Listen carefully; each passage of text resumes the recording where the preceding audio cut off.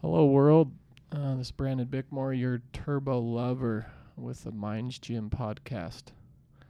Back again to discuss some interesting, crazy stories with my oldest brother, Tony. We'll go through that here in a minute, but just want to thank you guys for your support and your feedback, and you sharing and liking is what keeps this podcast rocking and rolling. Mentioned before, I suffered from severe anxiety and depression for several years, and recently I found a way to work my way out of that, and so decided to start this podcast to share other stories and my story and experiences that hopefully will benefit you. You know, I know when your mind's clear, your world shifts, and so do all the people around you. So getting that energy filled positive instead of negative is kind of what creates your relationships with yourself and with other human beings. So it's neat when you can learn how to better communicate and better love and serve others, and for sure serve yourself. It creates a much more exciting and fruitful and kind world. So how do we get clear? Well, we're going to discuss this today again with a guest of mine, which is my oldest brother. I want to thank Tony for showing up today and having courage to speak and be vulnerable and share some of his life stories, which I believe all you listeners are going to find fascinating. Tony's 57 now. He's been on one crazy journey. He, as I remember as a kid, was a workaholic, was a fireman. He was a mechanic first, actually. Had kids first kid at 19. Worked at a gas station as a mechanic, and then, and I'll let him tell more of the story about gas station as a mechanic, and then worked his butt off, had more kids, became a fireman, and then also started a tile business, and was either at the fire department or setting tile or taking care of his family in whichever way he knew best. I know he also became an alcoholic, was an alcoholic, currently not today, which he'll be discussing. He got divorced. He went through a couple rocky relationships, one that you'll hear a little bit about. He retired, kind of went bankrupt. Few years later, 5 years later, he'll fill us in on all that. Lost everything down to, he said all he had left was a couple of suitcases. He retired from the fire department, moved to Nicaragua, had a crazy experience where he got tied up in the house they were renting with his girlfriend, and the guys tied him up to chairs, put a knife to his throat, stole all their belongings, and I think that might have been the event that kind of changed his life. And now he's living in Nicaragua with a new wife and has some new kids that he acquired.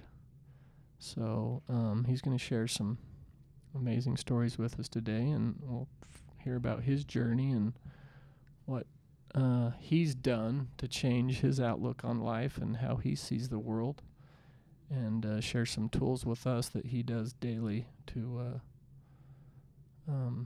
be able to function as a peaceful, more loving human being. So, Tone, thanks for coming. Tell us just a little bit about you, where you grew up, city, state, which I haven't mentioned really where I'm from. I'm sure people figure out we're from Salt Lake City, Utah, but Tell us just a brief, quick story of where you were born and raised.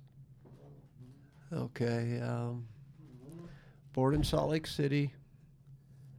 Lived in the area for 45 years. Went to school, Mountain View Elementary, Union Junior High, Midvale Junior High, Brighton High School, Hillcrest High School, where we graduated. Got married, moved into Midvale City with my wife, had my first child September at 19, and by the time I was 27, we had 4 wonderful kids. Wow. That's quick. Yeah. And then what'd you do from 20 to 19 to 27? How did your life transpire? What were you doing at 19? So, got married. I was a service station attendant / mechanic. And also, I was in the process of becoming a firefighter.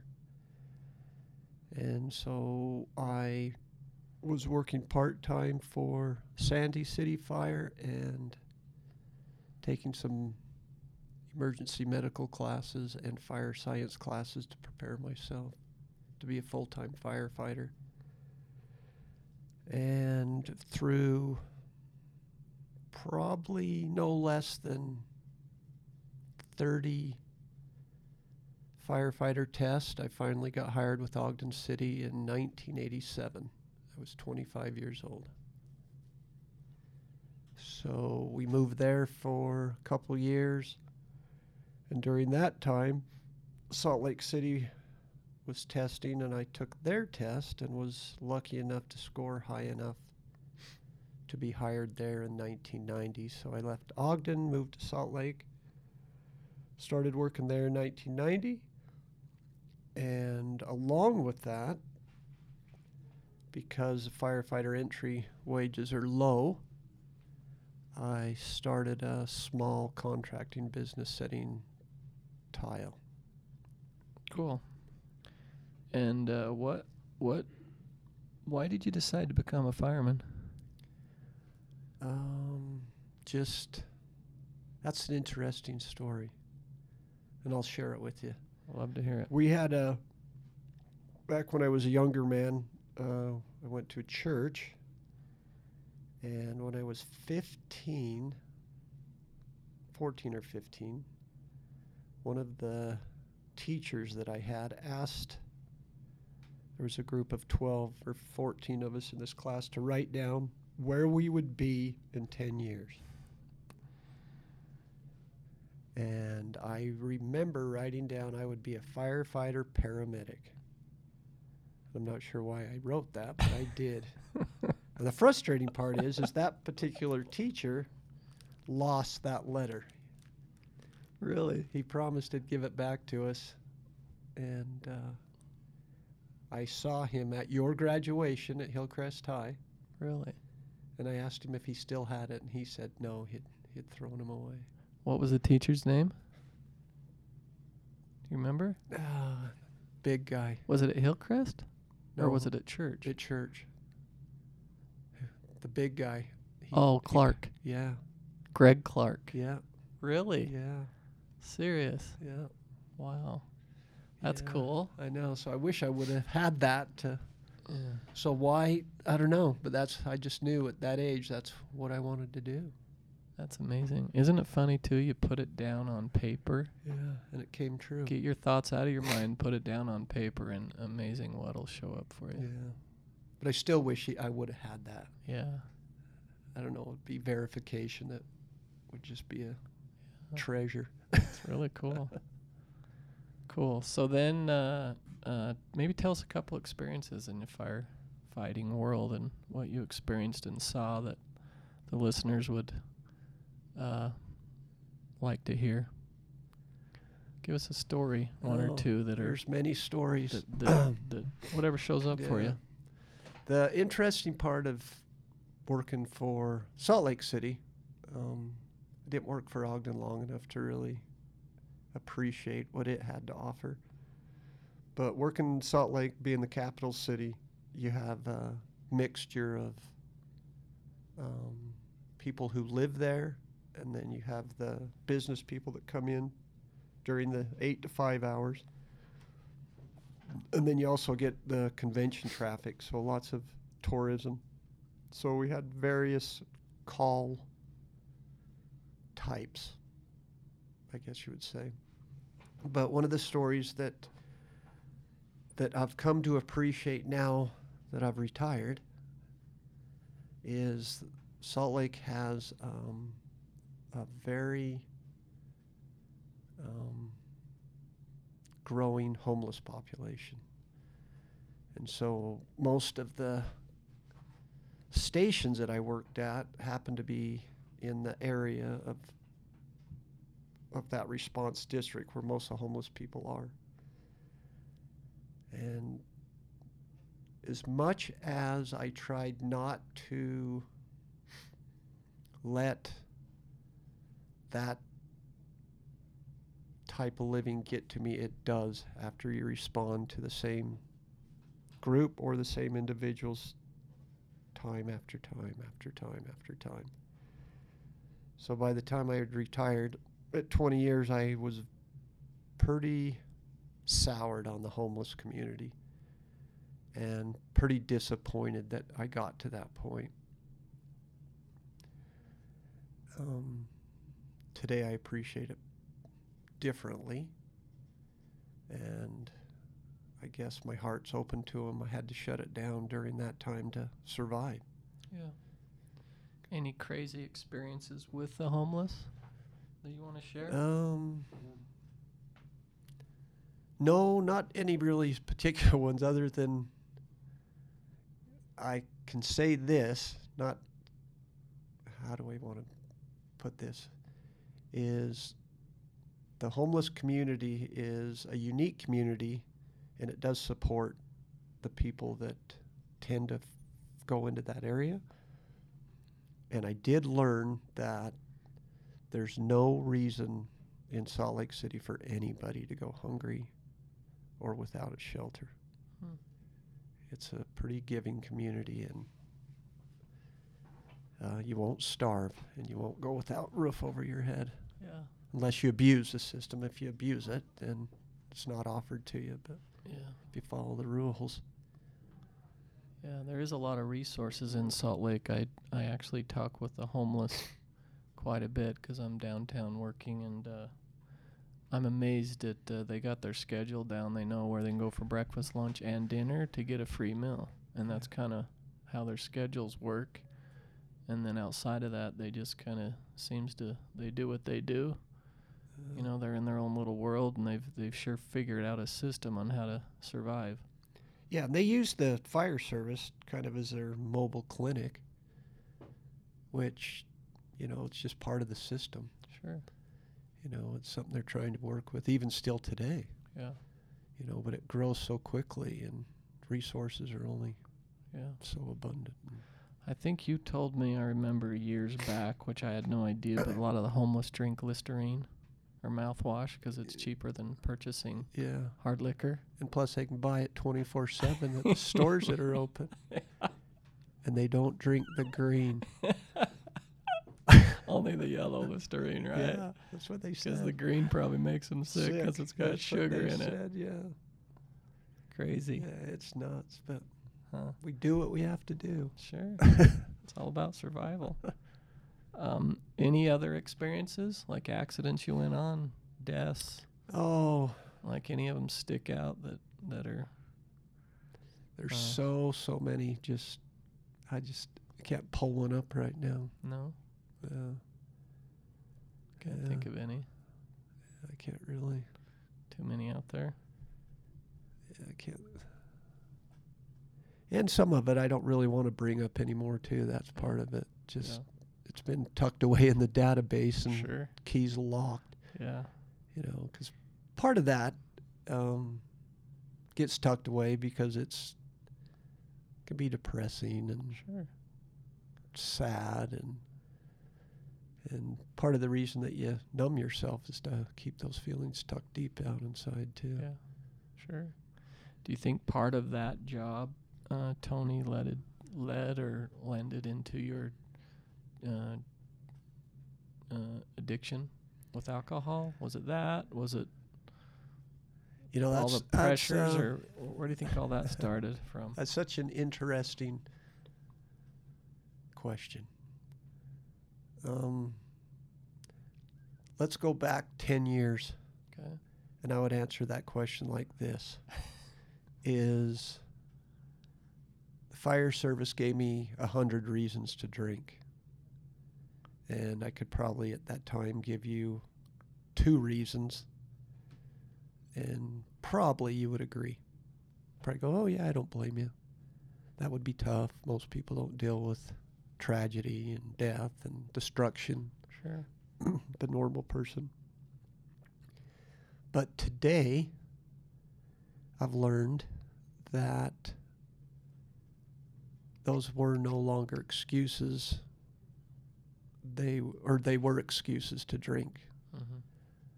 Not the reason to drink, but excuses to drink. Right. Stresses with work, family, everything we deal with in life.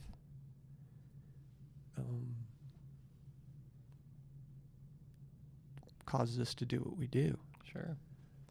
How were your drinking binges? What did a day of drinking look like when you were hitting it hard? Well, let's see. Prior to moving to Nicaragua, I really didn't have a ton of time to drink. Mm-hmm. So that was the biggest issue is I would work. Let's just, an example. Monday till Tuesday morning fire station, Tuesday to Tuesday night contracting. Go home Tuesday night, try to do the most with the family. Wednesday morning fire station, Thursday get off, go tile, come home Thursday night, go back to work, fire station Friday, get off Saturday morning. Now, if I didn't have to make up for tiling on Saturday, I found an excuse to go somewhere where you could drink. Mm-hmm. Restaurant, bar, friends. And because I knew I only had a limited time, I overdid it. Yeah. So I drank as much as I could, as fast as I could, because I didn't know when the next time Mm-hmm. I was going to be able to do that. And outside of drinking, I kept myself numb through working. Yeah. So that's just what I did. Yeah, so you're dealing with 2 addictions. Addictions don't also necessarily have to be alcohol or drugs. No. Work can be an addiction, just to numb the mind. If you're going 100 miles an hour, you don't have to look at yourself, right? Exactly. So then you got a day off, Saturday, you got a day to yourself. Well, hell, you don't want to look at yourself and deal with your mind, so you might as well start drinking, right? Exactly. Yeah. You don't have to deal with all the other issues. Yeah. Yeah. And I don't know, I used to tease all the time I'd rather be a workaholic than an alcoholic. But Yeah. those 2 things changed. Yeah. Drastically. For sure. Yeah. So would you say, Tone, you were more of a weekend alcoholic? It wasn't was it ever a daily Never. practice? No. Just until I moved to Nicaragua. Yeah. So it was just here in town when you were working, raising family and kids. It was a weekend thing or a free day thing, Yeah. and you'd go and hit it hard. Yeah, maybe like once a month. You were when I'd have to get up the next morning and work. Yeah. And then you were difficult to be around because your drinking led to some negativity. In my experience, I was right? negative. And the drinking let it come out. The drinking allowed you to share your true Inner feelings. with the world. Exactly. And a lot of people didn't appreciate them. Yeah, exactly. Right? Yeah. Cool. Yeah, alcohol wasn't the reason I was negative. I was negative, and the alcohol just made it pronounce Yeah. it. So It's like putting a little fuel on the fire, yeah. right? Yeah. So then what did your drinking turn into when you moved to Nicaragua? And you had a lot of free time to yourself. So now you're retired, you live in Nicaragua, got some free time. Well, what's interesting about that, Brandon, is when I before I moved down there, the gal that I was moving down there with me, my fiance at the time, I had told her, in fact, I was on 3rd South and State Street. We were going to a movie right there on the corner. And I said to her, the only thing that I'm concerned about moving to Nicaragua was becoming an alcoholic. Really? Yeah. And her comment was, "Oh, you won't." Well, part of that was she thought she could control it. Mm-hmm. But anyway, once I got there, it's just a lifestyle. You know, I mean, it's pretty much just what people are doing. Mm-hmm. Especially it's a tourist community. So most of the people that you're seeing are there for a week, and they're there to vent and relax and have fun, and so party hardy. And two, the alcohol, they're super cheap, and they got one of the best rums in the world. So it started off just, you know, your nightly couple beers, glass of rum, to a couple beers after surfing, and a bottle of rum. And then about, let's see, I've been down there 10 years in August. Sober for 4. So about the 4th year, 4th or 5th year down there, I didn't realize that my new girlfriend, my current wife, Anna, it started to rub on her the wrong way, and I wasn't keen to how it was affecting her, because I was still in denial, I guess. I didn't want to realize that it was as big of a deal as it was. And so about our 4th year together, she said to me one day, she says, Tony, I don't know how much longer I can do this. And we'd had discussions before about, you know, we drinking too much, staying out too late. And I knew at the time that if I quit drinking because of somebody else, that it wouldn't work. You know, there's no way. If I was going to do it for myself, maybe, but to do something for someone else because it bothered them, that just wasn't going to work for me. So on that thought, I started thinking about that a lot. I'm thinking, she's not telling me to quit. She's basically telling me I'm not sure how much longer I'm sticking around. Yeah. And so I had to start really thinking, well,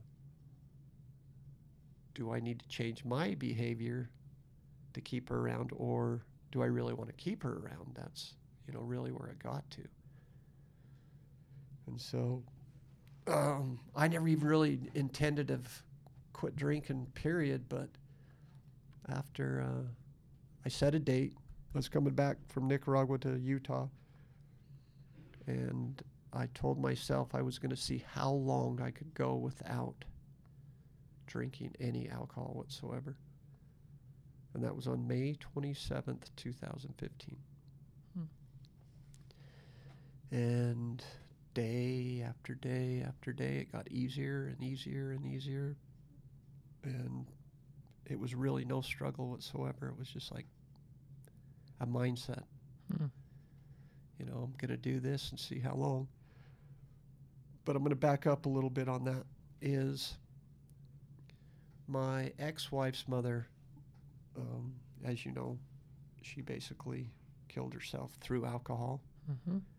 And then our grandfather on our mom's side, he was an alcoholic, and that's not what killed him. But it didn't help. Sure.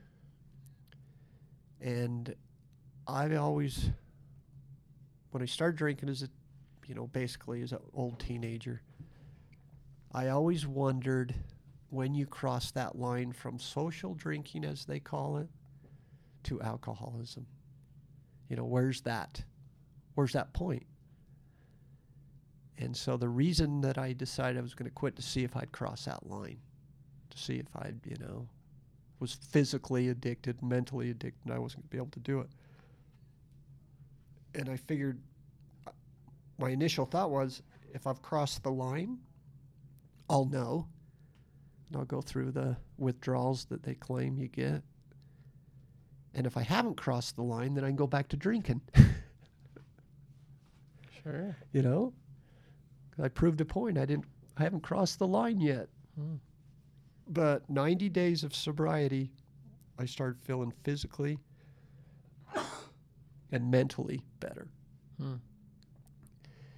And so basically from that point forward, it's not something that I want to go back to.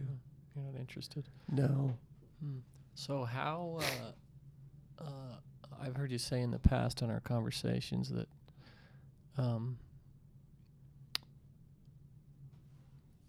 how you came to that decision, but also you came to that decision, but you also mentioned that this might be hard for some people to hear that maybe have an addiction, but that the alcohol quit you. Explain that.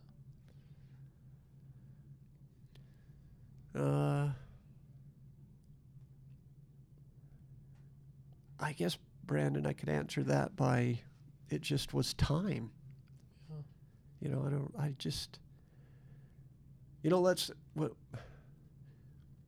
I was drinking,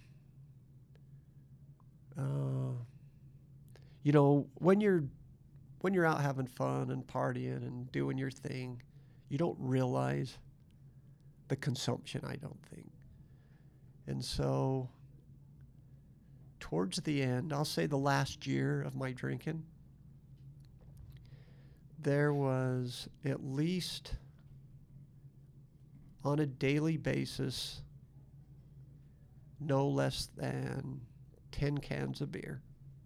That was probably a daily average. And at least 3 nights a week, at least probably a fifth of rum, along with the 10 beers. Yeah. And that seems like a lot, but it really wasn't. Yeah. And I began, the reason we drink is to numb ourselves or feel good, party hardy. But my body started craving the sugars. And so it wasn't even fun anymore. It was just like, the fastest I could get it in, the better off I was. Sure. And then you quit having hangover. I never really had hangovers, I mean, I definitely didn't have the energy I have today, but, I never woke up and felt cruddy.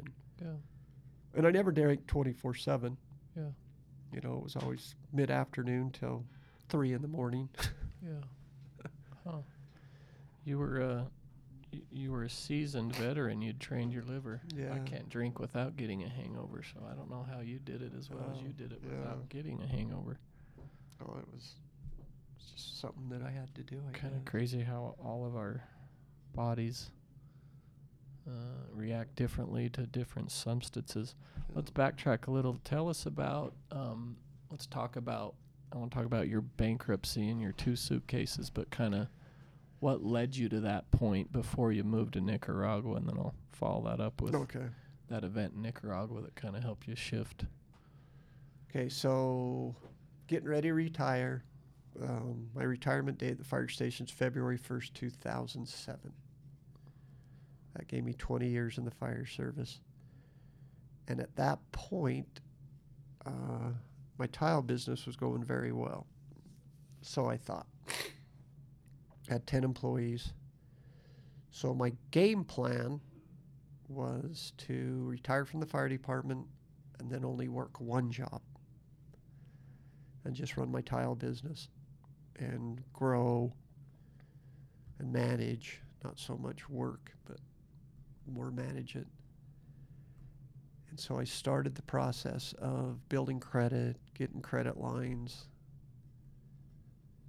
and doing what you do to build a small business. In that process, I had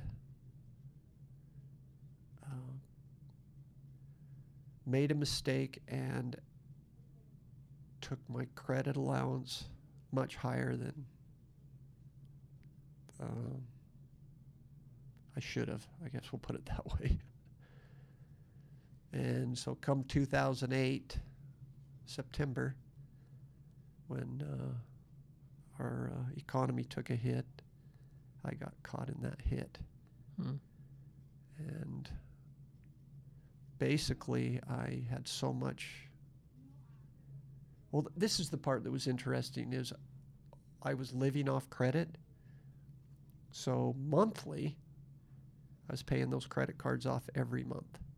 You know, charge, pay, charge, pay. But then when the economy collapsed in September, October of 2008, I couldn't pay that next installment because business shut off. Yeah. And so at that point, I made a decision to seek out bankruptcy possibility. Went and talked to a bankruptcy attorney. And I had two options. It was one, find a job that would allow me to pay that creditors back. And the jobs were hard to get at that point. Or claim bankruptcy and move to Nicaragua. And that's the choice I made. Interesting that as you probably look back on that, it was one of the most stressful situations you dealt with, but life had a better plan for you than you had. Oh, obviously. Right? Yeah. You know. That was the time when I realized how big the ego was, because to claim bankruptcy was the most embarrassing thing that I could have ever shown my family or my friends. Sure. I can hear that. It was horrible. Yeah. But also some universal energy was playing a huge role in that to get you to a better place, but it's hard to see when you're in the middle of it. Yeah. And filing bankruptcy, which people have stories about people that file bankruptcy. But was that the best thing for you? Well, I guess it was, because here we are. Here we are today. It's Yeah. the best thing. And you're a completely changed human being, Yeah. more understanding, kinder, no longer drinking. Yeah. Dealing Realize with that money's not happiness. Yeah, money doesn't do it. Yeah. And you had to lose it all to figure that out, Yeah. right? Yeah. And I lost it all. Yeah, down to 2 suitcases, you said. Yeah. Family.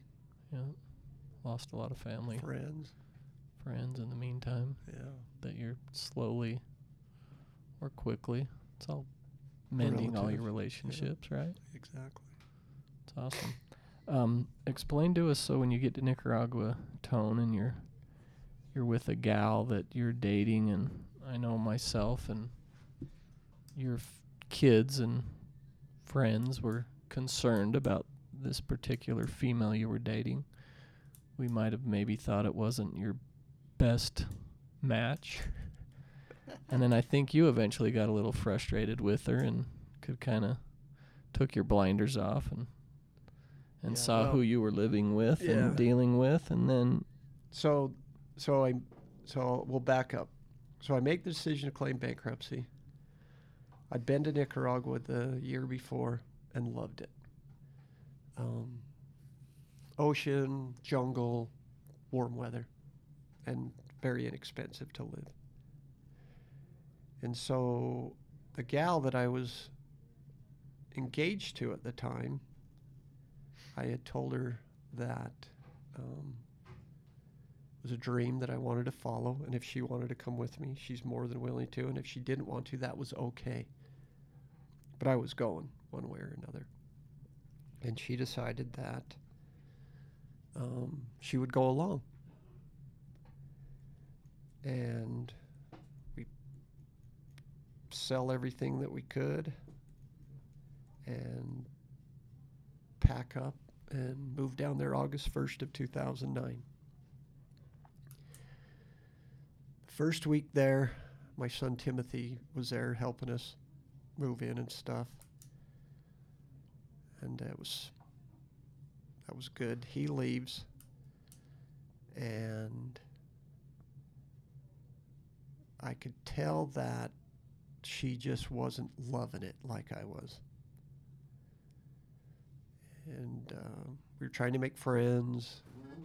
We didn't have a car at the time, so it made transportation difficult. And as time went on, tension started to grow. And she started to get bored because there wasn't enough to do. And I was loving it. We were 2-minute walk to a surf beach, ocean right there in front of us. As far as I was concerned, it was awesome. And so time goes on. We're into this journey, I call it, about 3 or 4 weeks, and we go into town. I might not even told you this story ever. Well, we'll find out. Yeah. One quick thought, too, while you're on going into town. You and her are in the same house, experiencing the same beach on the same journey, but yet 2 different movies going on. Yeah, 2 different stories. You're watching a PG love story, G-rated love story, and she's maybe watching a PG-13 or rated R movie that wasn't matching up to her perception of what she saw as fun, exciting, and happy. So she was not loving it. Just interesting how 2 people in the same exact location see 2 different worlds. Yeah. You're in heaven, and she's wondering what the hell she's doing there. Yeah, So all perspective. Yeah. So tell us about going into town. So 3rd or 4th week we're there. There's going to be a sand castle building contest on the beach. We're going with some friends that we'd met down there, Steve and Yasmin. We go into town, and we find out we're a day early. They're going to build the sandcastles the next day. But anyway, they had this little casino there that the gal I was with loved to go in and play Cordova slots. And while she was in there with Yasmin, I would come in and out, and she was getting a Coke and rum but wasn't drinking it. And so I'd come in, it was sitting there, and I'd go, well, aren't you drinking your drink? I'll drink it. So I'd have it, and then I'd leave, and I'd come back a couple hours later and do the same. Well, about 4 in the afternoon, I needed to head back to the house to feed the dogs. Mm-hmm. And that's the last thing I remember. Really? Yeah. And I find out the next morning, after about, I think I woke up at 10 o'clock the next morning, and she's frustrated at best. You were possibly overserved at the casino? No, what we assumed is roofies are prevalent. Oh. And my guess is that somebody was trying to roofie her. And I got it. You got it. That's the universe at work right there, bro. Buddy. So anyway, she's frustrated. We'll just leave it at that. Yeah. And things from that point forward really started going bad. Huh. She was not loving it. She used me to blame everything on, that it wasn't, she was bored, nothing for her to do. We didn't have a car. And so I started feeling super, super guilty for inviting her to come with me on my journey. And I felt super responsible because she pretty much left with nothing also. And I was the main support.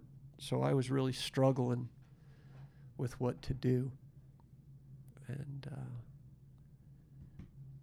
being the type of person I was and still am today, is I wasn't sure how I was going to deal with telling her this isn't working without, you know, stopping my dream. And so hindsight's 2020, looking back, is everything happens for a reason. Yeah, that roofie was for you. Everything happens for a reason. So the 7th week, we're invited over to Steve and Yasmin's house for dinner. And we lock the house up, we leave. And for some reason that night, I took a flashlight with me. It's the first night ever I took a flashlight with me. And we leave, we go over and have dinner, and we come back. It's 9:30 at night, and the house we lived in had 72 steps up to the top. And as we get to the bottom of the steps, the dogs are barking, and a different bark than normal. And so I pull out the flashlight and start walking up the stairs going, hey, is anybody around? And it was just different. And we get up to the back door, and in Nicaragua, most houses have iron bars on them. So as I get the key to unlock the gate, as soon as I open it, two guys on each side of the house come out with masks and machetes. And I'm like, oh, shit. Uh-oh. Uh-oh. And the first thing they say, I had no Spanish at the time, but I understood exactly what they said. They said, put the dogs in the bathroom. Wow. And so they tied my hands at that point with just some string, really, and then had Kim go in and put the dogs in the bathroom before they would go in, because Nicaraguans in general are afraid of dogs. You know, they're not really pets there. They're more, you know, guard dogs. So when she returns, dogs are in the bathroom. They take us into the kitchen, and they tie me up to the chair, hands and feet, and they just tie Kim's hands. And then one guy was over Kim, one over me. They put the machetes at our throat while the other two just went through and took everything they could carry out of the house. Everything. All the way down to alcohol, soda pop, food. But mostly the only thing that really of value that I missed was movie camera and computer. You know, everything else was... They take jewelry and watches and... A little bit of jewelry, stuff but like not that. much. We didn't really have... Did you have your wallets on you? Or purses? Yeah, Did well, she take Kim's purse? No, They they just didn't. And when they first came out, I opened my wallet and gave them... I had like $4. Oh, really? And I gave them that, but... Wow. That's all I had. So, anyway, that took about 30 minutes. Yeah. You know, and it was very, very calm. You know, for some reason I wasn't scared. You weren't fearful of your life? Not then. I just, you know, kind of sat there and let them take what they take, and, you know. So they get finished, and they leave, but then they come back. And when they come back, they point to Kim. They're going to untie her and take her into the bedroom. Wow. That's where the fear kicked in. So, let me rewind for 1 second. So they left and came back. Were you still at the kitchen table? I was still strapped to tied the chairs? up. Yeah, I was, Okay. we were still tied up. They only just went out the door and then came right back in. Okay. And that's when the point I went, I brought someone on my journey, and if something happens to her, my life's over. Yeah. Basically. Mm-hmm. I'm not sure how I would have dealt with it. So anyway, it was more of a threat. Mm-hmm. So they didn't do anything. They just, made a threat. And they left and said, if we call the police, we're going to come back and cut our throats, Mm-hmm. blah, blah, blah, blah. Right. So they leave. We had poor cell phone service, so I had a hard time getting a hold of my friend Steve. And then the funny part is he had to go to the disco in town to pick up the police to bring him out. Oh, really? Yeah. So you did contact the police? Yeah, oh, though? yeah. Yeah. They came out, did what they could do, and of course, nothing recovered. They don't know who it was. Leave it at that. Yeah. Well, this is at the point in my life where I probably had friends and family think I was nuts for going to Nicaragua. And then this happens, so just reinforce their fears. But at the time, I consciously made a decision I was not going to let that event ruin my dream. Yeah. There's no way. Now, Kim didn't feel the same way about it. It really, really shook her up, which understandably so. And so, luck have it, Steve and Yasmin are heading back to California for a month the day after this happens. And so they invited us to watch their house, which was way more secure than where we were. And so we went there, and she just couldn't deal with it at all. It was just too big of a traumatic event. And so she wanted to go back to the States, and I didn't want to go. So long story short, I convinced her that it would be best if she went back to deal with this with her family and friends, and I was going to stay. She knew if she left without me, she wasn't going to see me again. I know she knew that. Yeah. So she was really, really stubborn about going by herself, but at the same time, she was not dealing well there. And so we made the arrangements to get her back home, and I stayed, and my life went from okay to good. Yeah. And from that point forward, I just reevaluated my own life. Took years, and I'm sure alcohol was a numbing source of that event for a moment. But it made me realize today, I couldn't say this back at the moment, that there's nothing in this world that's bad.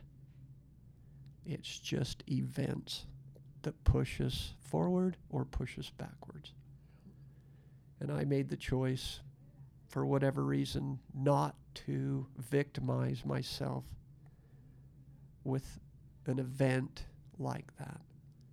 I chose to let it make me stronger and move me forward.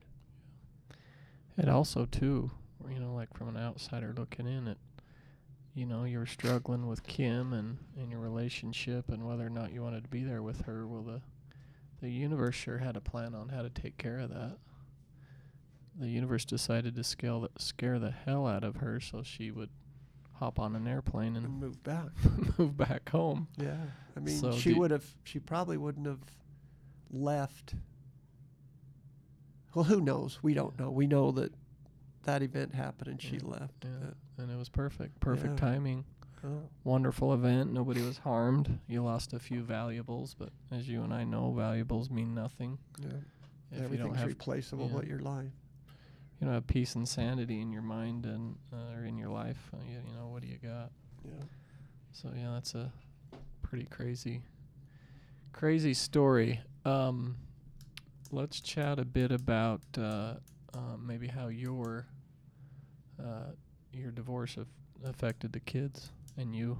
Want to talk about that a teeny bit?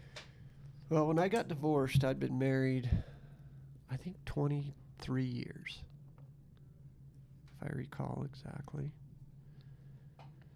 And my youngest at the time was 16. And the oldest was 23, I believe. And September was in Paris at the time, I remember that.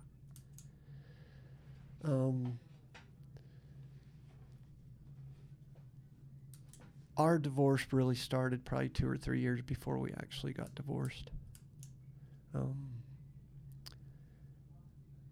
Amory had finished school. She became an RN. She was working. I was getting ready to retire. And basically, we just started living different lives. That's really it. We just grew apart. And my outlook on life was one direction, and her outlook was a different. She was just starting her career, and I was ending mine. And to be perfectly honest, we realized that we were growing apart, but we didn't want to admit it at the very beginning. And then as the years went on, it became more and more obvious that things weren't working out. Started doing things alone. We just didn't participate together like we did before. And so when we made the decision that it was done, my kids took it pretty hard from what I saw, because Amory and I never showed them that we weren't getting along. So from their perspective, from what I understand, is they thought we were getting along great. And it's just because we presented a good story. Yeah. A facade. Yeah. Right. Yeah. Yeah, and I don't think we didn't do it purposely. It's just how we were even married. We never showed people or our kids our discomfort or we just kept it behind closed doors. Yeah. You know, just figured that when things weren't going the way we should, that's nobody's business but ours. Yeah. So my kids never really saw any dysfunction. Yeah. And so when we told them that we were getting divorced, it was a shocker to them. You know. Yeah, sure. Yeah. And, Brandon, I'll tell you this. My youngest recently had a little bit of a turmoil in a relationship, and some old memories got brought up.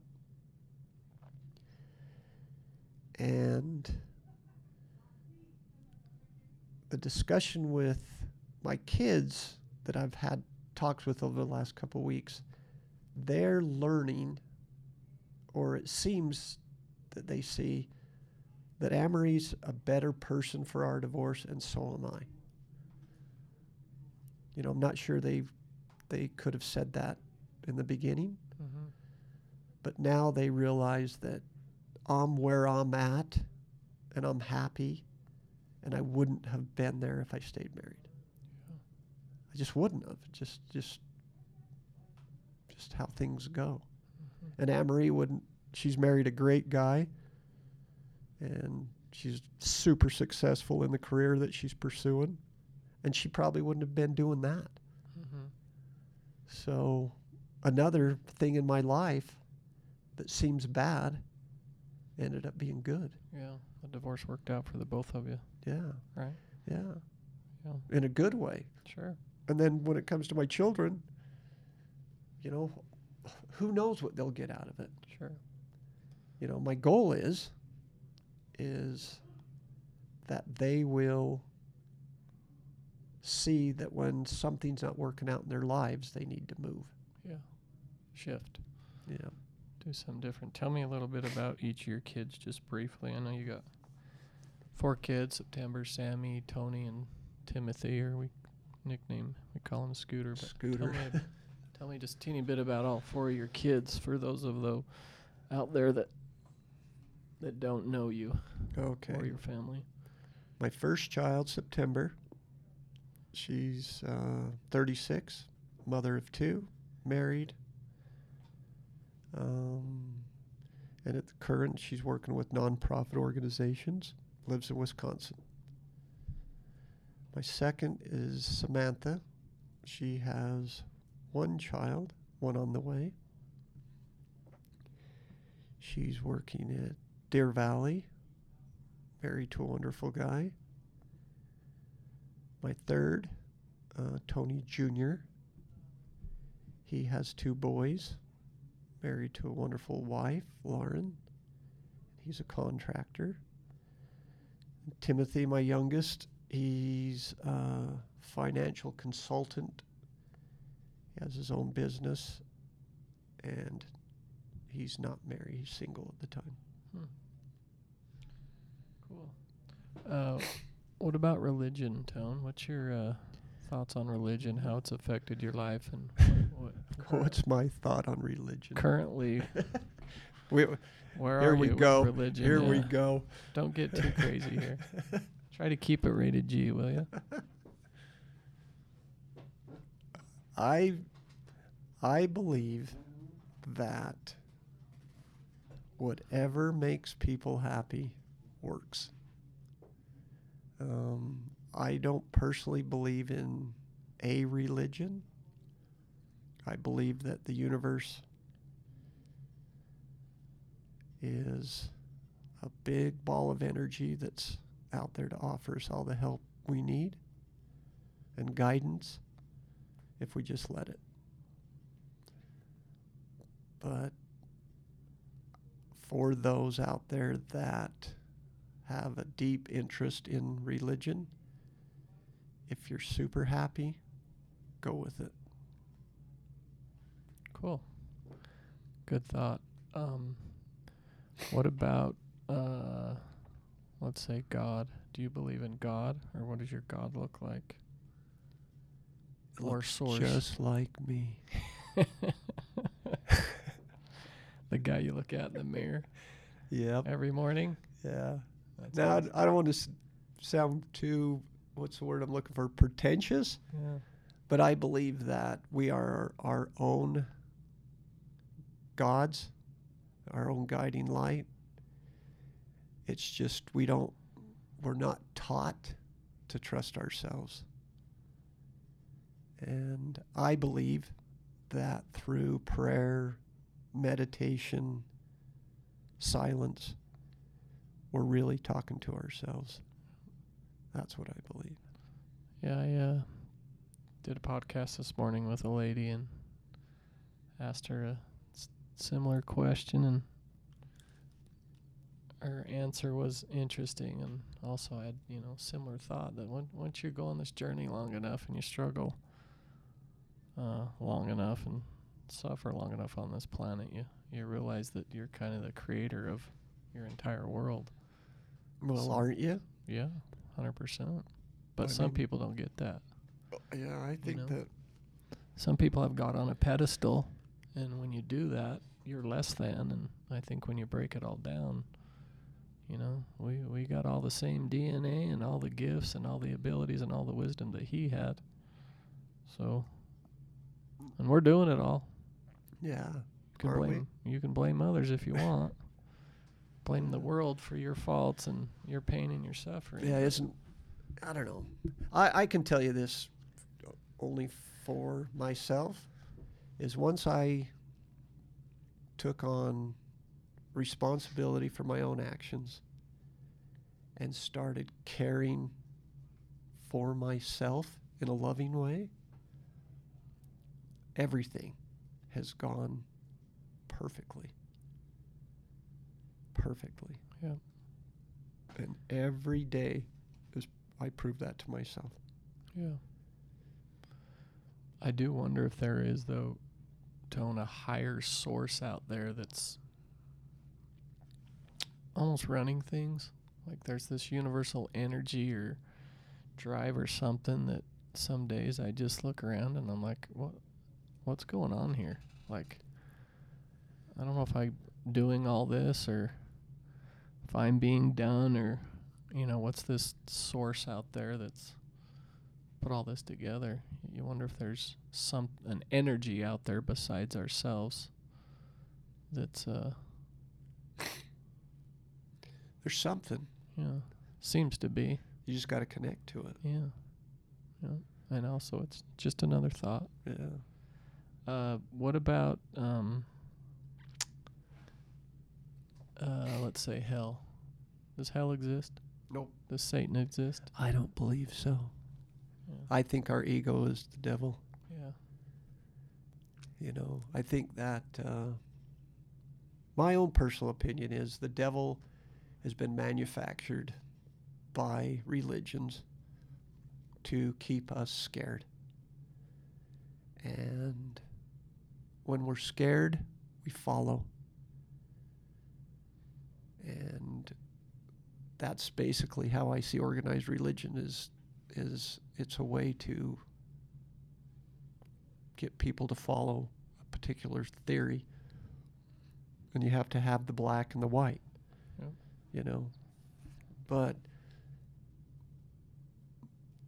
I don't know. That's a tough one. Yeah.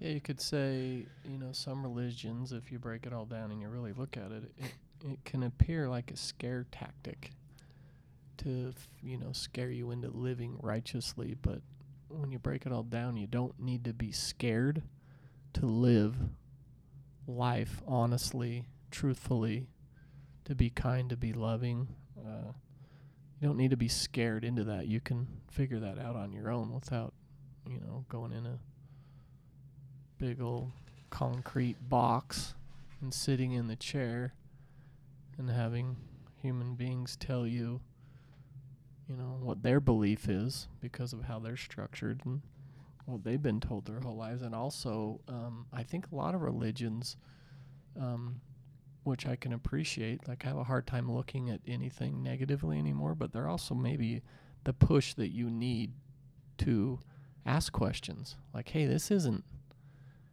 might not be jiving with me 100%. Maybe this religion's going to push me to ask some questions. And maybe I ask a lot of questions and I really find out who I am. And maybe I need that religion. Religion is the push that I needed to find me. And we did it. I mean, we both were raised LDS. We went to church for 15 or 20 years, and it didn't work for us. We moved on, but it was part of our journey, and it was probably necessary for you and I to be able to shift into this different planet that we now exist in. Possibly. So who knows? Is church bad? No, I'm not. Nothing's bad. Yeah, that's what I say. Nothing's bad when you get on the other side, right? Yeah, nothing's bad. It's just whatever gets you to part of it. Yeah. To find yourself. Yeah. What's your thoughts on mom and dad and how they influenced your life? It's an interesting question. That's been a heated topic in my kids group. Well, I try to come up with some fun questions. Yeah. I thought you'd enjoy that one. Well, I'll tell you, I've had to think about that, Bran. So, loving mom and dad to death. They're extremely great people. But I've been reminded that we might not have grown up in the most organized structure. And a thought came to me the other day when I was having this discussion with Tony Jr. And I do recall saying at one time, my parents taught me what not to do. So I think in the beginning of my parenthood is I took the tactic of I was going to parent differently than our parents did for us. And it worked out. I mean, all my kids turned out to be pretty good kids. No real problems. Knock on wood. But really looking at it, I think that Mom and Dad, they did the best they knew how at the time. And were they perfect parents? No. Was I a perfect parent? No. It's just you do the best you can with what you know how to do at the time. Sure. But, I learned a lot. So, if you can expound on that, because I'm not sure what you mean when you say not structured or not organized. Well, what do you mean by that? We ought to have this discussion, Brad, because because our age difference, we probably saw things much differently. I'd agree. That's why I'm asking you. Yeah. What's not structured and not organized? Because I've never had that thought. Oh, I could do whatever I wanted. I was free will. Yeah. There was no structure as time to eat, time to be in the house. Mm-hmm. I mean, I probably should have gotten a lot more trouble than I did. I didn't really get in much trouble, but maybe that's why you didn't. But yeah, it was free willy. Yeah. So here's my story on that, which is different than your story because we both had a similar movie growing up. That Mom and Dad weren't structured or organized, but I would almost say they allowed us to be. And what's wrong with that? Nothing. Yeah, nothing. Depend on how you looking at it. They allowed us to be free, and I'd rather be free than bound, as you were at the kitchen table in Nicaragua. Yeah. So what's the perfect upbringing? You tell me. Yeah, I don't know. That's the question. Is I would say that we were raised perfectly, because otherwise we're arguing with what is. We're arguing with reality, and the way you were raised is the way you're supposed to be raised for your benefit to find out who you are, and you got to be free to find yourself. Yeah. But I agree with you. But what's interesting is if you listen to somebody that's viewing it from afar, Mm-hmm. which I say that because nobody knows how it was unless they were in your shoes. Right. That's just what it is. If you're not right there at the right moment with the same person at the same time, it's only a perspective. Mm-hmm. So, well, I'll say this. So my kids have a very different perspective on how we were raised than we do. And I can understand their reason is they have taken all of our faults, mine, Barry's, Curran's, Brandon's. Now Chase, they don't so much because Chase is so far behind us. Yeah. He's our same age, basically, And for they the listeners. Blame my parents for our faults. Yeah. Well, that's interesting, because how can you blame anybody for anything? Yeah, exactly. You can't, And unless you're confused. and I think as they grow, and their parents themselves, and as their kids grow, they'll see a different perspective. Sure. But it's interesting to hear it, because they weren't around, they weren't even born. Yeah. They just from what they've heard, Yeah. seen, and they observe. So they're watching a movie and judging a movie they've never seen. Basically. That's interesting. I And know. then I would say if we looked at your ex-wife's structure and growing up, was she in a structured, organized household? I don't even know, but was she? No, not They were raised Catholic, I Yeah, remember. not too. I mean, structured, but not not a bad structure. Yeah. I'd say they had a lot of free They had will. They had a lot of freedom. Yeah. Yeah, So they're good. So it's interesting they put that story on you. Oh, they put it on her too, Oh, not just both. us. Yeah. Yeah. That you both had too much No, just that. freedom and not enough structure in your lives. Well, they don't even put it in words like that. Just something went wrong because of look. Oh. You know. You know, why did you do this and that, and Yeah. why'd Curran turn out to be, blah, just from their point of view. Sure. Yeah. For sure. Yeah, it's a interesting point of view. Yeah.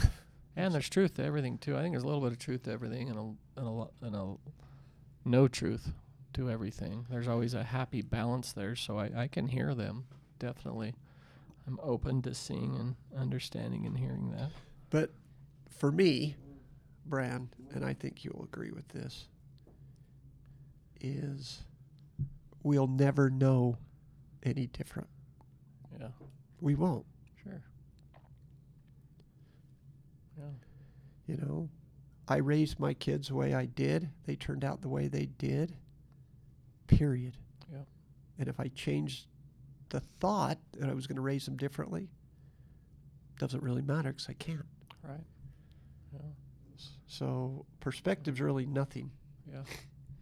And when you also break all this down, we can't know anything. This is just a discussion, and two human beings having a discussion with two different thoughts, and neither one of us are right. It's just our story we put on the whole event. Yeah, it's good stuff. When you move to the other side town, whatever that day may be, and say you go up there and you, let's say God exists, okay? You get to the pearly gates. What do you want God to say to you? That I was a good, caring, loving person. Lovely. That's it. Good. I like it. What about your mind? Where does your mind exist? Where does my mind exist? Mm-hmm. Depends on the moment. Yeah. Like right now, Yeah. it's on work, and my workaholic's coming back. Tony's been retired for 10 years, 12 years. 12. And he comes back and forth from Nicaragua to Salt Lake City, Utah, and boy is a contractor, so he comes back and does a few tile jobs here and there, picks up side jobs to make a little extra money, and he likes to get back in the rat race so he can realize how Rat racy it is. how uncomfortable it can make you when you've learned how to be comfortable and can sit with your thoughts and relax and surf and not have to drive 80 miles an hour down the freeway and hurry and get to the next job. Get yelled at, screamed at, got your homeowner yelling at you, subs are showing up late. Just this crazy world that exists here in Salt Lake City, depending on what your occupation is and what you do. But he's getting a really good reminder of how neat his life is in Nicaragua. Tell us a little bit, Tone, about, well, I'm going to go back to that question I asked you, but tell us a little bit about work. What have you been doing the last week or two? And I'm noticing a little frustration with your job and your tile setting. You told me today you got about another week left in you, and then you're done. So fill us in on what it feels like to be back in the working world. I'll fill you in. So, my son has got a lot of projects going, and with the construction here in Salt Lake being so busy, he's struggling to find subs for particular parts of the job. So in November, he called me and asked me if I'd be willing to come and maybe help him with a couple of his projects. And I think I said no. I don't remember, but February comes and he sends me or calls me and says, "Hey, that job will be ready in March." I go, "What job?" He goes, that one I told you about. I go, you never told me about it. He goes, oh, well, I'll send you the information. So anyway, he sends me the information. I look it over. And I go, yeah, I probably could do it. I was planning on coming to the end of March, but I just moved my date up to the 1st of March. So I've been setting the tile on a 7,000 square foot home all by myself since March 16th. And I have till April 30 to get it completed. I should get it done. But I'm realizing that retirement's much better than working. Much better. Yeah. Although I've enjoyed every moment of it. I made the choice when I told him I'd do it, that I would come and I would do it with the best job I could do and be happy every day doing it. And that has been. But what it's brought is my old tendencies of, I work as hard as I can. And let me back up a little bit. This is what I've figured out. And I told Tony this the other day. I'm really good at doing nothing now. Took me a couple of years of retirement to learn to do nothing and feel good about it. And I'm really good at 100%. Mm-hmm. I'm not good at 50. Yeah. That's what I've realized. In between. I'm not a good in-between guy. Yeah. It's hard being, having a lot of free time, too. Like you say, when you retire, you think it's going to be all hunky-dory and, boy, life's going to be amazing. But, boy, you've got a lot of time to sit with your thoughts. Yeah, if you're not happy, it can be miserable. Yeah, it's a lot of work. Yeah. To stay focused and present. And it's a lot of work to stay focused and present all the time. Yeah, without a doubt. Yeah. Tell us, I just had a thought, Tone. I remember when you came back a couple of years ago, and we noticed driving on the freeway how hectic the freeway's getting around here. And you were here having a good day, driving down the road, and you might have accidentally cut somebody off or something happened. And you decided to take down their license plate number because as they drove by, I believe they flipped you the bird. And it helped you realize how chaotic that human being's mind was in that moment. Oh, yeah. So walk us through that a little bit and then let the listeners know what you did after you got the license plate number. I was driving from my son's home to my mother's house on 215, and I was going the speed limit at 4:30 in the afternoon, which was too slow. And a guy behind me was frustrated, so as he passed me in a hurry to get off at the exit, he rolls down his window and aggressively gives me the finger. And so he happened to have a license plate with a name on it. So it was easy to remember. Mm-hmm. And through some associates of mine, I was able to find out what name and address of the vehicle was registered to. And so I wrote him a very kind letter explaining to him how I was sorry that going the speed limit was so frustrating for him. But where was he in a hurry to get to? And it just wasn't worth it. And I thanked him for reminding me for me to stay calm in those circumstances. And how blessed you are to not be in the rat race, right? Yeah. In the world. Yeah. Racing to your next project, racing to your next job, to your next appointment. You know. Yeah, hurry, high anxiety, high stress just to get to the next job. Yeah. That takes you away from you at the end of the day. Not that we all don't need to work and, we just need to love our work. Yeah. The key is loving your job. We'll get to that too. Yeah. So I'm going to circle back around to where's your mind. And when I say where's your mind, where does your mind exist? Where does my mind exist? Yeah. Between my heart and my head. Yeah. You think? Yeah. So Can you touch it? Not physically. Could you point to your mind? It depends. Depends on when it's where it's at. Can you show me your mind? Nope, I can't show you. I cannot show you. So where's your mind? Somewhere between your head and your heart. It's a good question. Think about it. Yeah. If you can't touch it, you can't feel it, you can't hold it, you can't show it to me, where does your mind actually exist? Is it in your brain? They say that it is. And if you probably go scientifically, they have studies to prove that your thoughts exist in your brain. Yeah. You know? So do you believe your mind's in your physical body or head?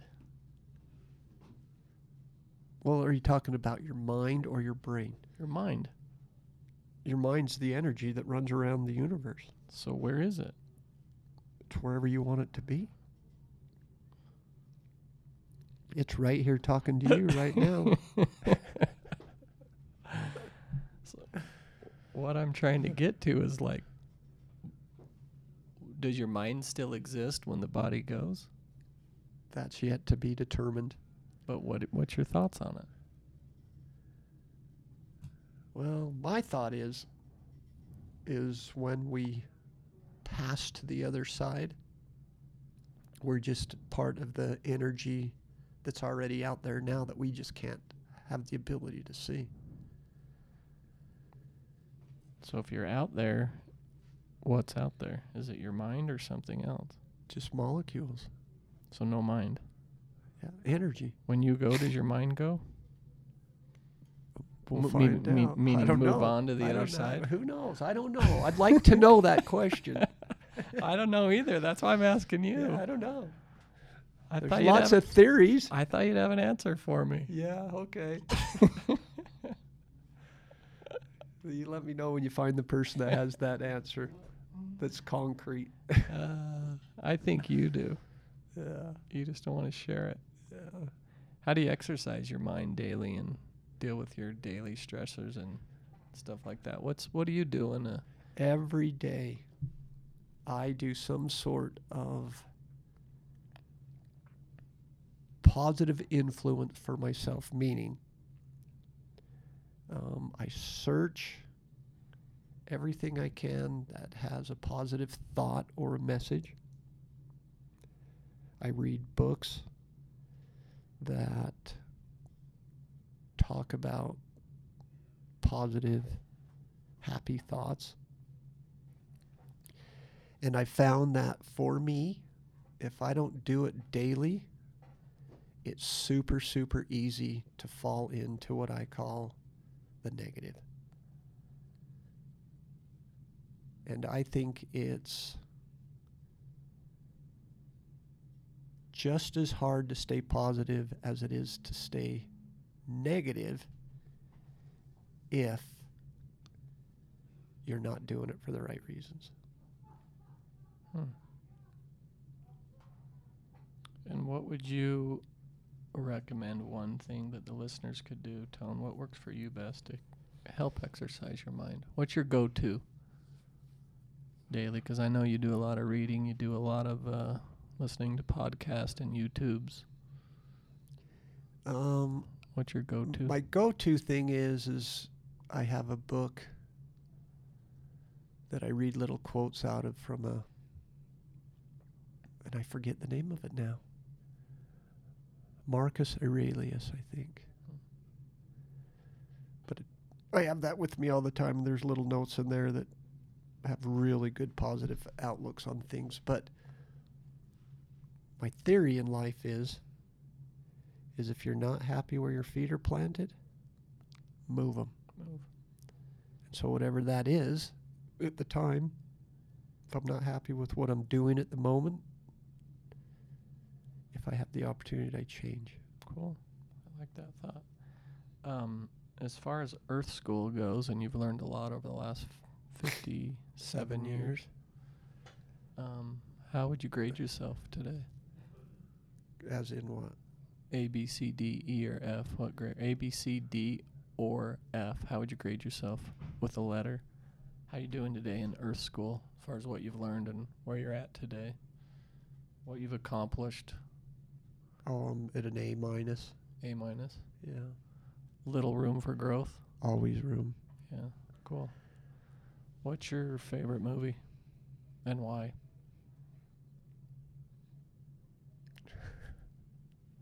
What just popped in my head is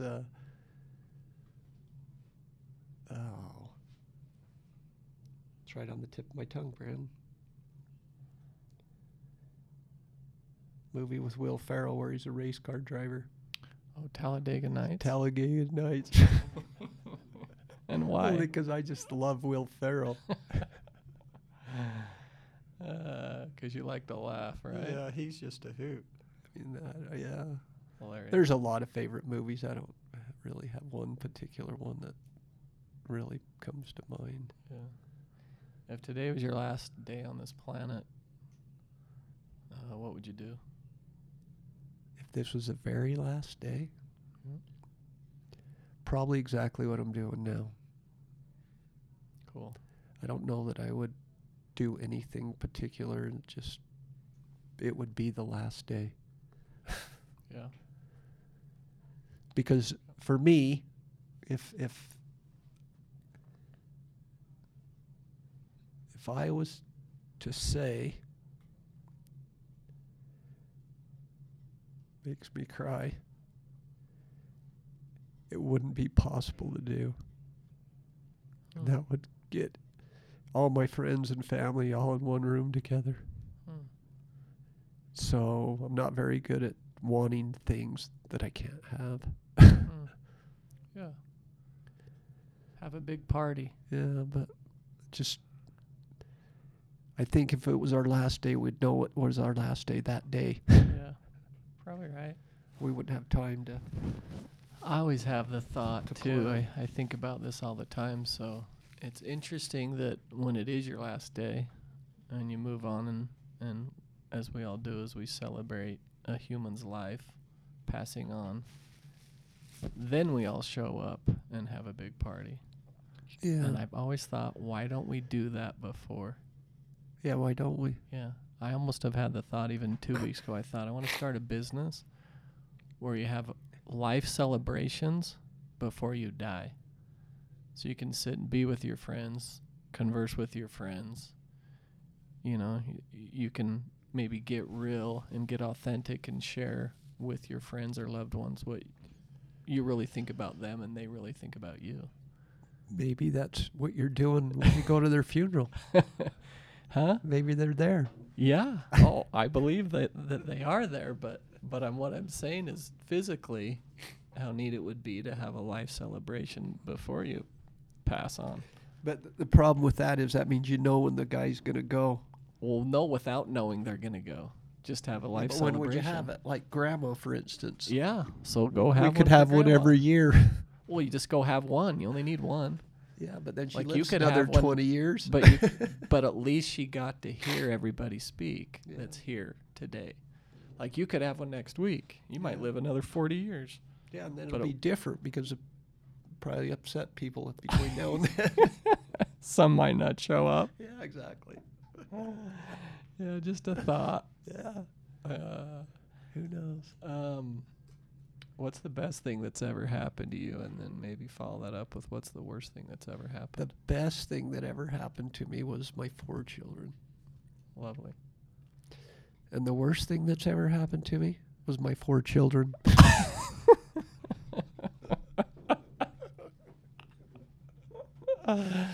Yeah, they're good teachers, bro.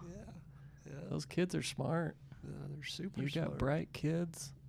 Yeah, You know, so- we all do, and I think we have them to challenge us, to let us know where we're off, Yeah, I would say that. you know? So, We teach them so they can teach us. exactly. We're all students, Yeah.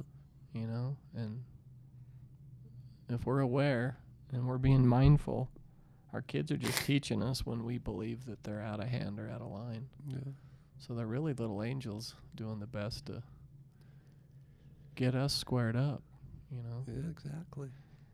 So, what would your dream job be? Today, Yeah, your dream job. my dream job today would be professional poker player. Really? Yeah. And it will be. Yeah. Yeah, Tony loves to play 7-card Texas Hold'em. or Texas Hold'em, and has been taking lessons, playing a lot, Yeah. learning a lot. It's also a mindful game. Teaches a lot of patience. Teaches you how to read other human beings. Keeps your brain moving. Keeps your brain moving. Keeps your mind focused on the cards instead of Yeah. your crazy world at times, right? Yeah, and too, the main reason I'm doing it is it's a challenge. Oh. And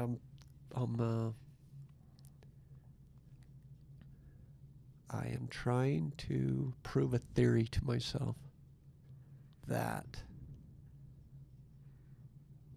study, work, perseverance pays off. Yeah.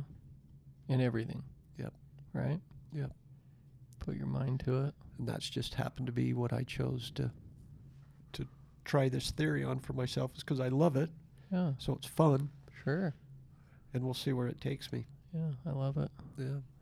I love you chasing that passion or dream, Tone. You know. It's neat to watch human beings find their passion, whatever it may be. Yeah. And if know, it goes nowhere, drives you. I'll love every minute of Yeah. it anyway. And you're learning, right? Yep. It's all a learning process. Yeah. You know, what's your definition of success? My definition of success is my 4 children. Yeah. Cool. Yeah. As far as I'm concerned, as of today, they're all successful and all doing the best they can. And so I succeeded. Nice. Because I always wanted my kids to be what we say one step above me, Mm-hmm. and there's several. Yeah. Cool. So I succeeded. Nice. And I'd say you're pretty successful, Tone, with how far you've come in the last 4 or 5 years. That's what my definition of success is finding yourself. Yeah. It's funny, though, we don't want to put that on ourselves, Yeah. you know. I mean, I'm happy, Bran. I'm Yeah. glad I've done what I've done. The things that I did that upset people, I wish I could change, but I can't. And I just hope that I never go down that road again. Yeah. And really, Tone, too, when you break that all down, as we continue to learn and grow on this planet, no matter what you did or didn't do, whatever their experience they had was theirs. You know, only they can upset themselves. Yeah. You know, you've done some things. I've done plenty of things that weren't right, that I'm not proud of. But at the end of the day, you know, did you upset them or did they upset themselves over your behavior? Well, that's the fine line. Yeah. So did you really do anything wrong at the end of the day? Well, I'll choose to say that I did, just because my behavior affected others, whether they chose to affect them or not. If I wouldn't have acted the way I would have, then they wouldn't have had to make a choice. Sure. So, Yeah. but it's okay, Sure. you know. It's the only way I was going to learn. It's the only way they're going to learn, too, Yeah. So, from watching you, right? yeah. You taught them a lot with some of your behaviors. Yeah. Who to be and maybe who they didn't want to be. Yeah. Just like you and I did with Mom and Dad. Yeah. So, was there anything wrong there? Not today. Depends on your perspective, right? Yeah, exactly. Fear. What's your biggest fear on this planet? I have no fear. No fear? None. Nothing you're afraid of or afraid to do. No, Nothing zero. scares you. No. Really? Now, that when I say I have no fear doesn't mean I'm going to go do something that's foolish. Yeah, sure. But well, stupid. There's yeah. stupidity. But there's nothing that I foresee that fear would keep me from doing. I'm not afraid to do anything. Yeah. Not at all. Good. And I've learned that through trial and error. You know, moving to Nicaragua was fearful. Not speaking the language. Going to a foreign country that didn't have the best history behind it. And it's taught me more than I would have ever learned by not going. Sure. 100 times over. That was a huge leap that you took. So, for sure. And it was part of the process of overcoming fear too. Yeah. Figured I can do that. Right. I can do whatever. Yeah. So cool. So really, in fear to me too is you're anticipating something negative, which I don't really believe in thinking that way. So there's really nothing to be scared of because I don't think like that. Right. You know, that's how I look at it. Yeah. I could say, oh, the biggest fear in my life is something happens to my kids. Mm-hmm. Well, I don't think that nothing's going to happen to them, so there's no reason to fear it. Yeah. So I just don't think in that mindset, I guess. Yeah. But sometimes don't thoughts show up for you that are fearful? Not that I can think of. No. Not really. Nothing you really worry about? No. No. Anything you're real curious about right now? Yeah. Why are we on this earth? And I don't know if I'll ever figure it out, but I sure am trying. You and me both. I really would like to know. There's got to be a reason. Yeah. One of my thoughts is it's Earth School. Yeah.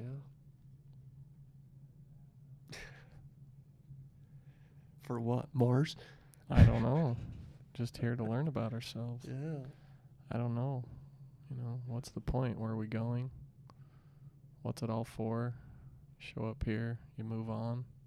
Yeah, I don't know. You know, what does it all amount to? What does it equal? Why do we work so hard? Why do we cause all this pressure and stress and anxiety on ourselves to get where? There's nowhere to go, right? Exactly. So Make why do more we do money. it? Why do we do it? Make more money, For buy what? more things, Yeah. have more kids. So that they can spend more money, So they can have spend more more money. things. That's Yeah. what keeps the economy going. And more worry. Yeah, I don't know. Not Yeah. sure, but all we can It's do a is good question. do the best we can to understand ourselves. And Well, I can tell you this. Every person that I've come across in the last 5 years that's would be considered close to going to the other side, I've told them, come and tell me what it's like. yeah, But none of them have died yet, so none of them have showed up. they haven't been able to show up yet. Huh. Do you think with that thought, I know you had a buddy pass away in Nicaragua a year or two ago. Last year ago. Year ago? Do you wonder if they can share with you from the other side? Yeah, I don't know. If they can, it's not happening. Yeah. I read a few months back that the only thing that keeps us from the other side, like they call it the veil, Yeah. maybe communicating or seeing, chatting with, maybe not seeing, but communicating with humans that are on the other side, is our thoughts. So if that was the case, then we could just think that we were communicating with them, and we were. Well, think that it's possible and maybe search, experiment, and see what shows up. But I think some of us believe it's not possible. But what if you believe it's possible? You throw it out there, as you read several books that are out there, that people do say they communicate with the other side. Is it our thoughts that are holding us back, or our belief system from not being able to communicate? It's keeping us from crossing back and forth over from the veil. Yeah, I don't know. I'd like to know. Yeah. So I think maybe if you believe you can, you can. If you believe you can't, you can't. So I wonder if you really wanted to know. It's work. Yeah, it's one area that I probably haven't put enough effort into yet. But here again, just another thought. Get you thinking, bro. Yeah. I've thought about it. Yeah. Anything I maybe could have asked you or should have asked you today that you've thought of that you want to talk about or share about, since I don't have all the right questions? You know, Bran, I don't know that we missed anything. There's always something to talk about. But You're good? yeah, I can't think of anything else. One more thought I had, because you talked about this last week when we were chatting. One of my favorite words, and the more I hear it, the harder I work at practicing this, but you mentioned the word gratitude. Can you explain to the listeners what gratitude means to you? Gratitude to me is being grateful for everything that's in my life. Everything. From the food I put in my mouth, to the roof over my head, to the sunshine, to the rain, to all my family and friends, and being grateful that they're all there and available at my leisure. And it's kind of, in a way, trying not to take advantage of all that.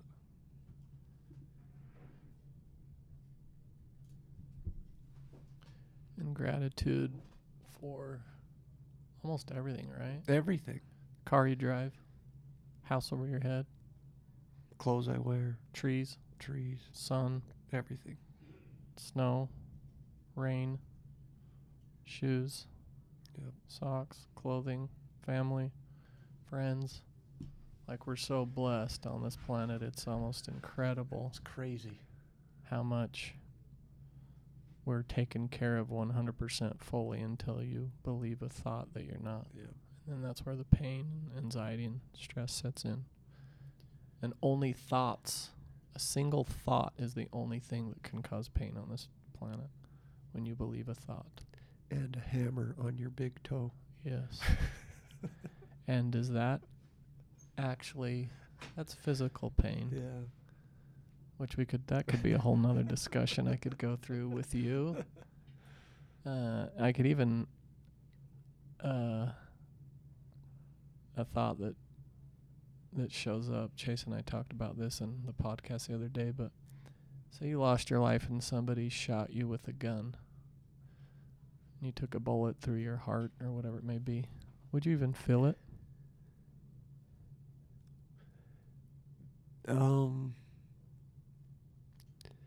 No.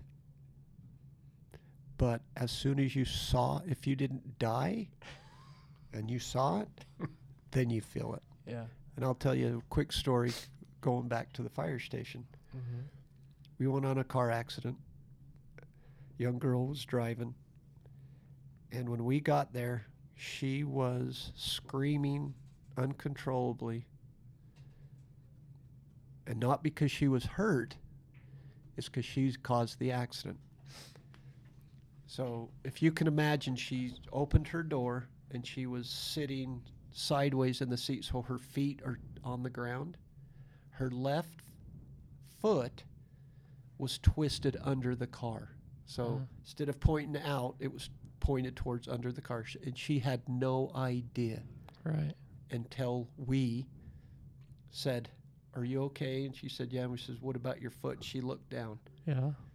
So, and there were several incidents like that people didn't feel their injury until they saw it. Yeah. It's crazy. That's what I say. You could have a whole nother conversation on that. But as Tony knows, and I mention often on this podcast, is I love the work of Byron Katie. And she mentions all the time that pain is either anticipated or remembered. I believe that. So until you've known and recognized and have a past or future experience, it's hard to feel pain. So like you say, this gal's leg's broken, twisted underneath the car. She doesn't have a clue that she's in pain.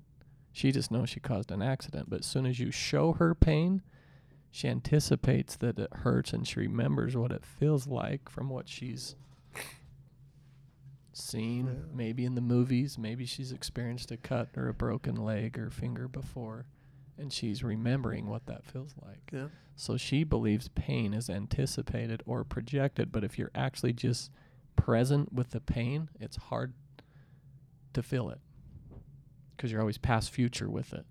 You're either in the past or the future with your pain. Yeah. Interesting thought. So next time you get hurt, which now I do this, I cut my finger with a chainsaw 6 months ago or last summer, and the chainsaw wasn't running. I shut it off, and then I went to grab it and lower the chainsaw to get off the ladder, and the brand new chainsaw sliced my finger wide open. I looked down at my finger. I could see the bone, and literally thought, okay, does it hurt? Does it hurt? Does it hurt? And I watched my finger for about 5 seconds, and I could see the bone. I could see the tissue inside my finger, and there was no pain. And then the blood started coming, and it hurt like hell. Yep. But literally, I sliced my finger and couldn't feel any pain for 5 seconds until then I saw the blood gush, and then the pain set in because I went, oh, no. Stitches, got to go to the hospital, go get a bandage, go grab a towel, cover it up, whatever it may be.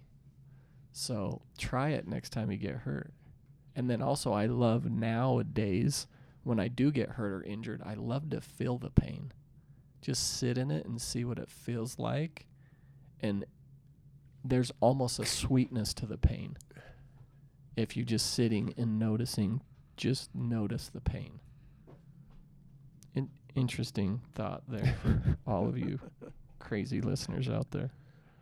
So, anyways, a final thought, Tone. Any one item or whatever it may be, and maybe it's for you, it's gratitude, but what's one thing, the best advice you could share with the listeners that might change the way they deal with their mind and become more aware, or maybe how they deal with addiction, since you experienced that in your lifetime?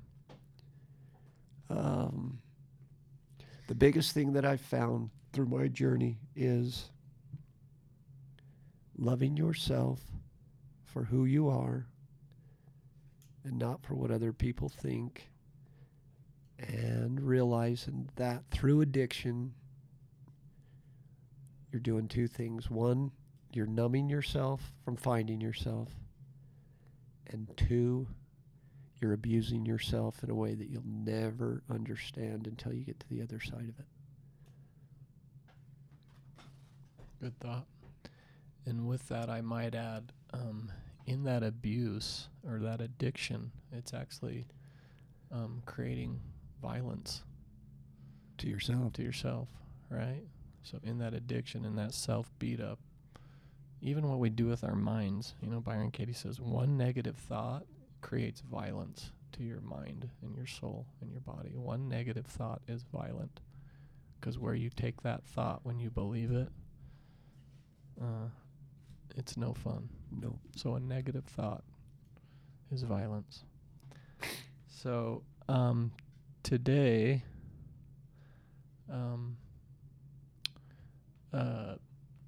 my thought is, one exercise I can share with you guys is practice gratitude.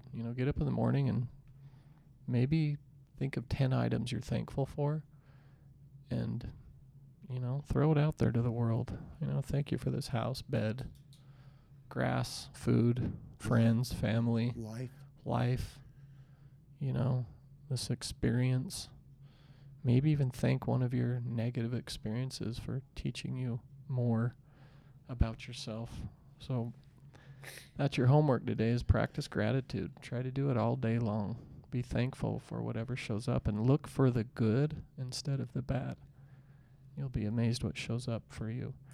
One more question, Tone. If the listeners wanted to contact you, do you maybe have an email or something you'd like to share with humans that are struggling with addiction and they could contact you? I'm available on email 24/7, 7 days a week. And what's your email address? It's bicknica@gmail.com. bicknica@gmail.com. Awesome. And the final thought, guys, is, as I always mentioned before, remember it's only one person can save yourself, and that's you. You create your own reality. Once you understand this, your life will shift. And please share this with at least 2 of your friends, like where it's necessary, and subscribe. Without your guys' support, you listeners, you're the ones that can assist us in changing the world one human being at a time. So I want to thank you all. Thank Tony for having the courage and the audacity to sit with me and answer some of these difficult questions. All you listeners out there, you're amazing. You're pure love at your core, unless you're believing a negative story. And there's a way out of every single negative situation on this planet. I can attest to that myself.